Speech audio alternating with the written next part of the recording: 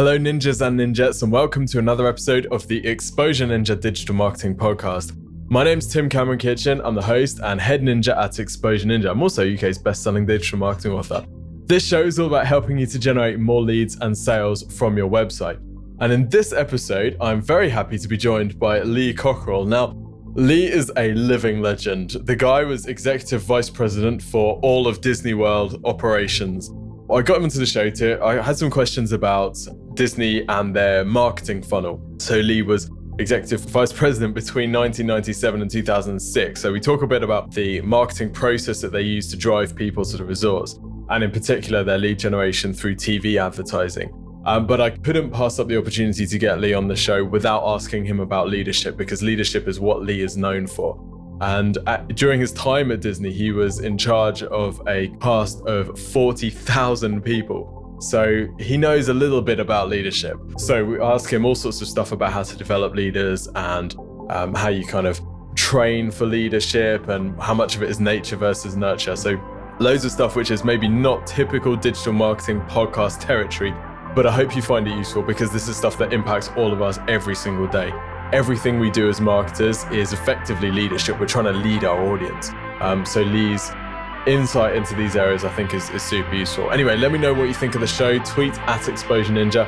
Love to get some feedback on this stuff. Enjoy the show and go to exposureninja.com/podcast for show notes.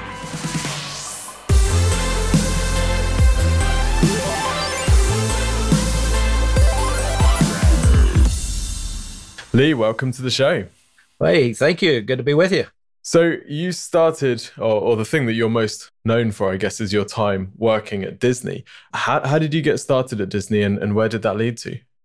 Well, I got started in the hotel business back when I got out of the Army, back in 1965, and worked for Hilton 8 years. And then I joined Marriott for 17 years. And then I got recruited by Disney in 1990 to go to Disneyland Paris to be in charge of all the food and beverage operations there, which I had a deep background in food. And I did that. And 3 years later, I got sent back to Orlando, and I was in charge of the operations here for about 10 years. And then I retired.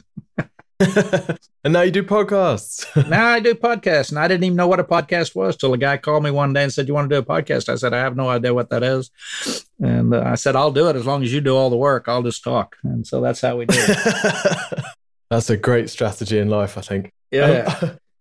I really want to ask you, I mean, obviously this is a marketing show, so I want to ask you some questions about the marketing for Disneyland Paris. I remember we never got to go when we were kids. Our parents were too tight, but I distinctly remember the Disney ads, the kids asleep in bed, very excited about going to Disney. And then at the end of the advert, there was always a call to action, and the call to action was to get a video, to request a video. And this seemed really unusual at the time, because most ads for travel was just, call to book, or even no call to action at all, expecting people to go to a travel agent. So why did Disney decide to do this kind of two-step sales process rather than just driving people straight to a sales team? Well, I think Disney's famous for storytelling. So with the opportunity to send that video to your house and have your kids look at it with a lot of fantasy and a lot of very exciting music and colors, and that really got, I always tell people, if you can get the kids excited, mom and dad will cave in eventually. So it's a matter of reaching people emotionally and making sure that they, there was nobody back in those days that wouldn't pop that into their machine and play it. And the kids loved it. And we heard from some people, the kids play it over and over and over and over again. And every time they see it, they decide there's something else they want to do at Disney. So mom and dad have to call up and spend more money. So, but yeah. Love it. So you're kind of creating Disney salespeople inside the family, I guess. Absolutely. I mean, children, they ask for what they want, and they're not bashful. Yeah, we've just had our first. He's 1 month old, and he's already very good at asking for what he wants. Oh, yeah. There's more to come. Was there anything else that you guys tried regarding marketing? Did you try driving people straight to travel agents or Disney Direct and settled on the video, or was this just a home run straight away?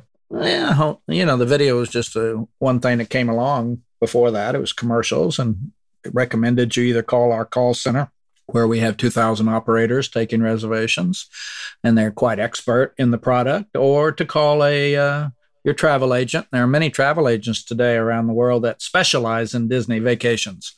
And sometimes they know more about vacations than I did. I mean, they've been there, they've been with their families, they've been there numerous times. And so in your hometown, if you know somebody and they're a travel agent and they're very knowledgeable, a lot of people like to do that, and Disney promoted that also. And yeah, television, magazines.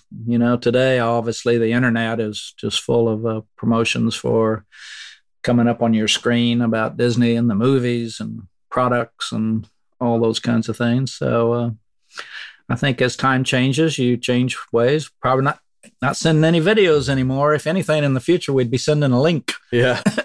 And you can look at it. But back in the day, you had to actually produce those things and mail them out. And you can imagine what a job that was. And the cost of putting everything in the mail. But Disney keeps up with all the latest ways to think about promotion, advertising, commercials, reaching people in many, many ways.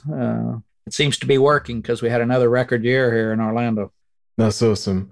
And you mentioned they're using third party, so travel agents and stuff like that. And I noticed that today, if you search for Disney holidays, you've got Disney itself competing with all of these third party sellers. In a market like that, where you're actually competing against other people that are also selling the product, yeah. How do you balance between creating so much competition that you can't sell, you don't get too many of those leads yourself, and also just making a larger market?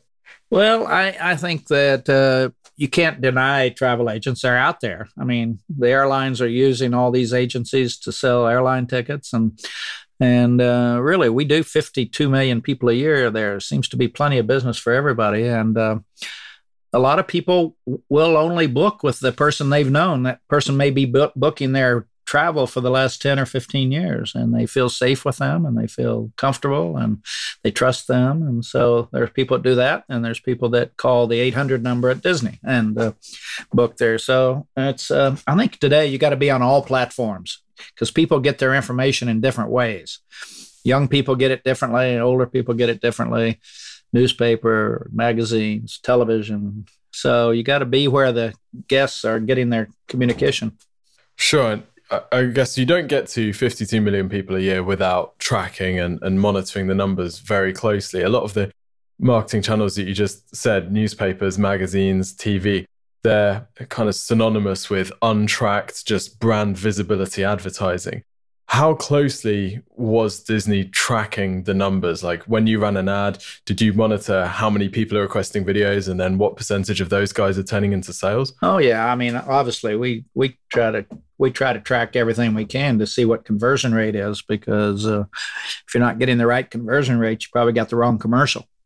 And you don't have the right information if people don't feel like they're getting everything they want to know when that video shows up. So, using codes on offerings from the newspaper so we can tell when they call in with that code, or they go online and use that code, that we know where that came from. So, sure. I mean, I think today every company in the world, unfortunately, is tracking too much. I mean, they probably know what time you wake up in the morning. But this technology is it's exciting and a little scary at the same time. I see, Facebook's going through that right now, of people thinking you got too much information about me. Yeah, it really feels like the last couple of weeks there's been a big shift in public perception, I think, with Facebook and Google and the amount of data that they have on us.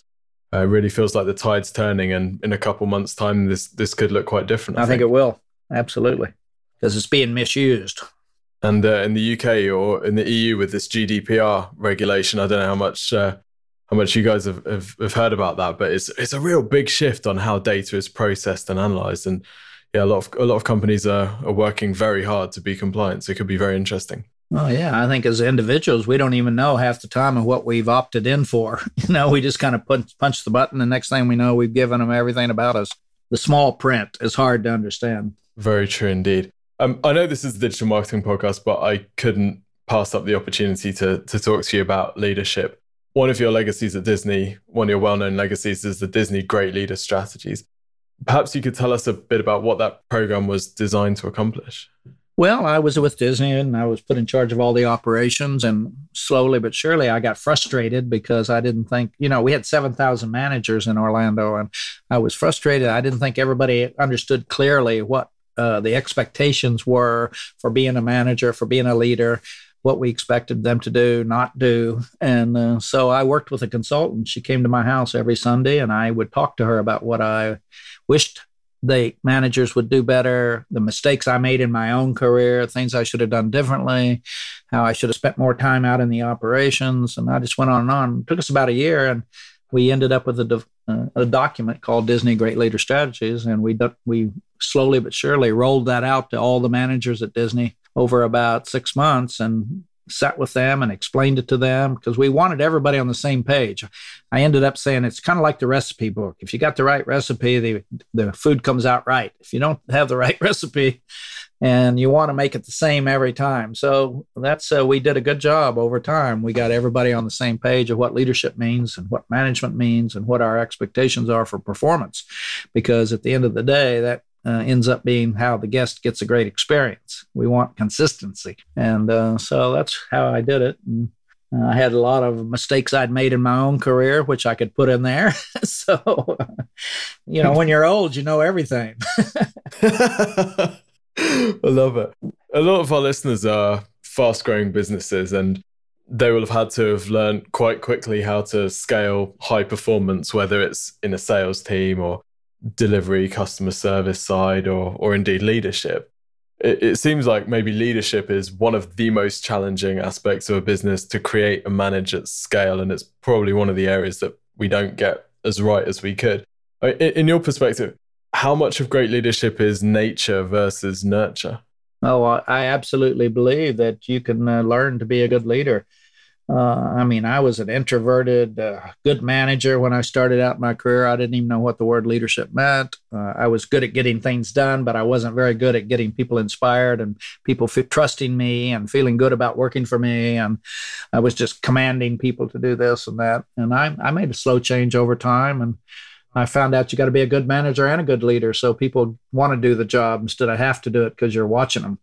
And I want them to do the job when I go home at night and I'm in bed and they're not worried about getting in trouble, and that they're treated right and trained right and treat all those things. And so over time, I think anybody can learn it if you get into the right environment. I always tell young people, get with a good company that has good leadership when you first get out of college, because you'll learn the right things. Then after 5 years, if you don't like it, leave.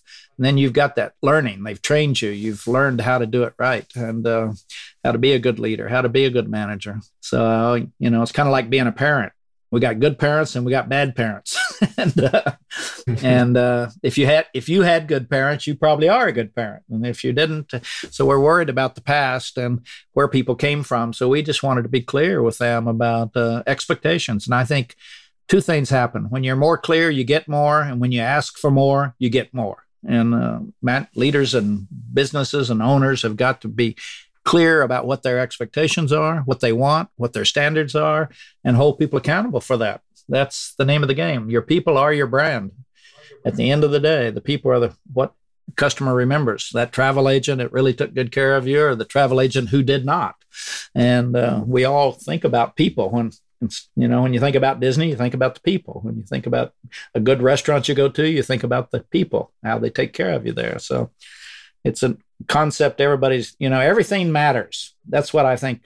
If you want to be great, everything matters. You've got to be on top of everything. If you want to be average, you don't have to work so hard. So for business owners perhaps who are considering hiring their first proper leadership positions in the company, what are some of the tips you have for them? If anyone can learn to become a good leader, surely we must be able to find people who are at least part of the way there. Oh, absolutely. There are a lot of great ones out there. I would say the one thing is most people don't know how to interview, and they don't know how to ask the right questions, and they don't know what to listen for so they can understand. So I work with a lady called, her name is Carol Quinn. People can look her up on the internet if they want to.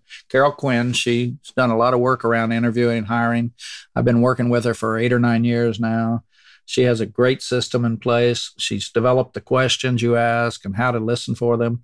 And that when you interview, say you're interviewing 5 people for the same job, you interview one at a time. You ask them the exact same 6 or 7 questions in the same order, and you listen to their responses. And every question has an obstacle in it. You want to learn how people handle obstacles because that's what leaders have to do every day. It'll be very clear to you at the end of talking to 5 people which one's the right one. I mean, it's an amazing process. And she wrote a book called, I think it's called Don't Hire Anybody Without Me. She's right. I learned so much from her because we usually, the person interviewing doesn't have a clue what they're doing. They ask a bunch of nonsensical questions that doesn't tell you anything. The people tell you what they know you want to hear. And then we hire them, and then their interview is better than their performance. So, there's a way to get ahead of that. And I would, any of your listeners ought to go online and look at her stuff. She's got a little book. I think it's $10, and you can read it, and it'll change your ideas about how to find the right people, because great people are harder to find.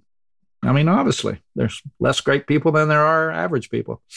And we hire too many of the average ones. We hire too fast and we fire too slow, and then we get in trouble. So I read that at one point you were in charge of, I don't know if this is right, a team of 40,000 across the 20 parks that you were leader of. I had in Orlando, I had 40,000 cast members and 5,000 managers that reported to me, up to me somewhere. But I had about a half a dozen people that reported directly to me, and they were great. I didn't know anything, but they knew everything. So I was in good shape.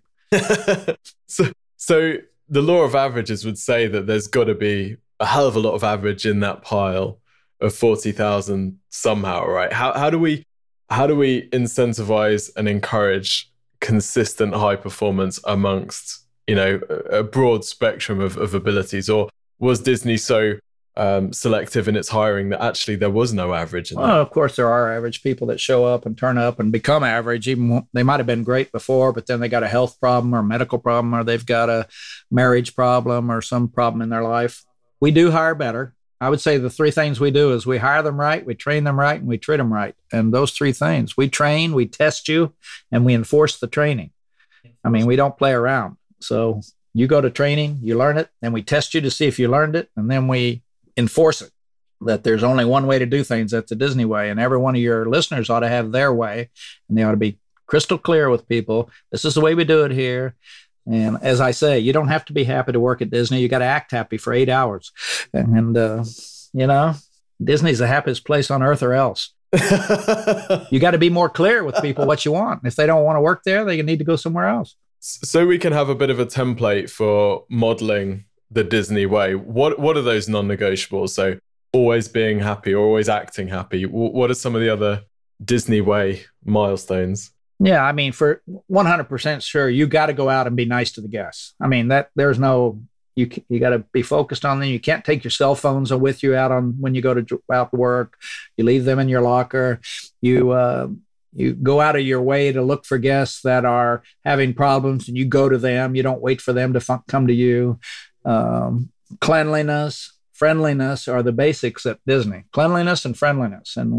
And I would say the other thing is expertise, knowing what you're talking about. So we have highly trained employees. They have the right information. They know how to do their jobs. They know how to keep it safe. Those kind of things. And then obviously we're always looking for efficiency because we want to improve the bottom line. But the chances you running into a rude cast member at Disney World is pretty low, because we don't put up with that nonsense. It's like a play. We're putting on a Broadway performance. You got a role in the show, and you better do it properly or you won't be in the show. So I love it. I'm getting a sense of Disney that I've never had before. There's it's like Mickey Mouse, but he means business. He's not messing around at all, is he?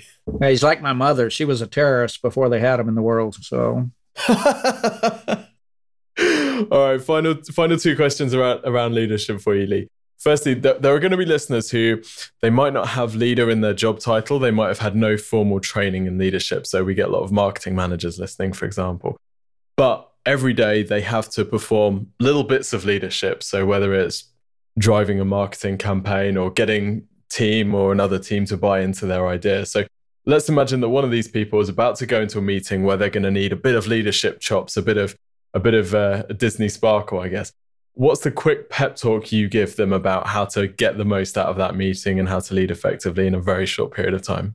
Well, I would say the most important thing all of us need is leadership's not a title, it's a responsibility and it's influence. And I would tell them, if you want to have influence, you got to absolutely 100% better than anybody else know what you're talking about. And you got to be able to sell the audience.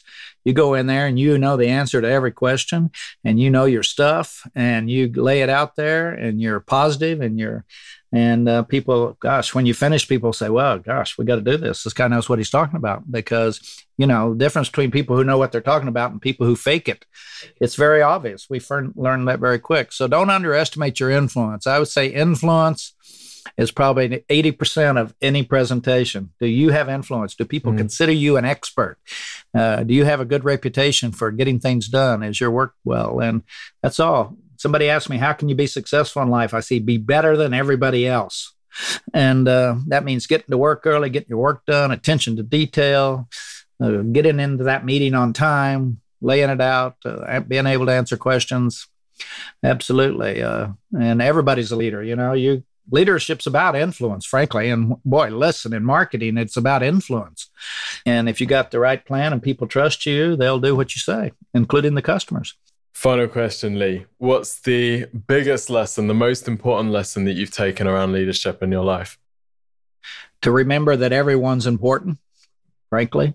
Treat everybody respectfully, no matter where they're from, what color they are, background, religion, disability, whatever. Just treat everybody respectfully. And everybody, I tried to create a culture where everybody matters and they know they matter.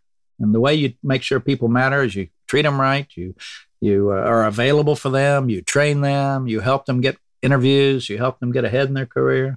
And when you do that one thing, everything else works out pretty well when people are supporting you. And until you're committed to your people, they will not be committed to you. And you've got to decide that you can't push people around. Everybody matters. I want leaders to treat their people the way I would want my children treated if they went to work for that company. How would you want what kind of boss would you want your children to have? And that's the kind of bosses I want out there, that they're looking after the people, and the people will look after the business. That's such a good model. It reminds me of a quote: treat everyone you meet as the most important person in the world, because to that person they are. Absolutely. Lee, where can people find out more information about you and follow your wisdom on leadership and marketing? Well, they can go to my website, leecockerell.com. And everything's on there. I have a podcast, comes out every Tuesday morning on leadership, management, and customer service. It's only 15 minutes, so you can listen to it on the tube. You can listen to it when you're mowing your grass or washing dishes. And all my books, my speeches, everything I do is on my website, leecockerell.com. And that's where you can find me. And on there, you can find my phone number, my address, and my telephone number. An email. So I'm easy to get a hold of. When people call me, I answer the phone. People ask me why. I said, I book more business that way.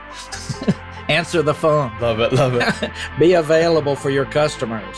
Awesome. Lee, we'll link up the website in the show notes. Thank you so much for spending the time with us today. Yeah, I really enjoyed it. Thanks for having me.